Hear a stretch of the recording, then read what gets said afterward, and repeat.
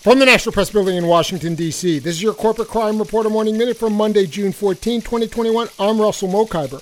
In a powerful statement of disagreement with the Food and Drug Administration's approval of Biogen's controversial Alzheimer's drug, 3 scientists have resigned from the independent committee that advised the agency on the treatment. That's according to a report in the New York Times.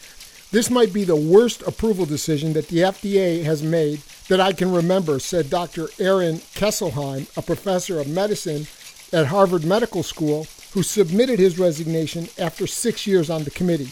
He said the agency's approval of the drug, a monthly intravenous infusion that Biogen has priced at $56,000 a year, was wrong because so many different factors, starting from the fact that there's no good evidence that the drug works. For the Corporate Crime Reporter, I'm Russell Mokhiber.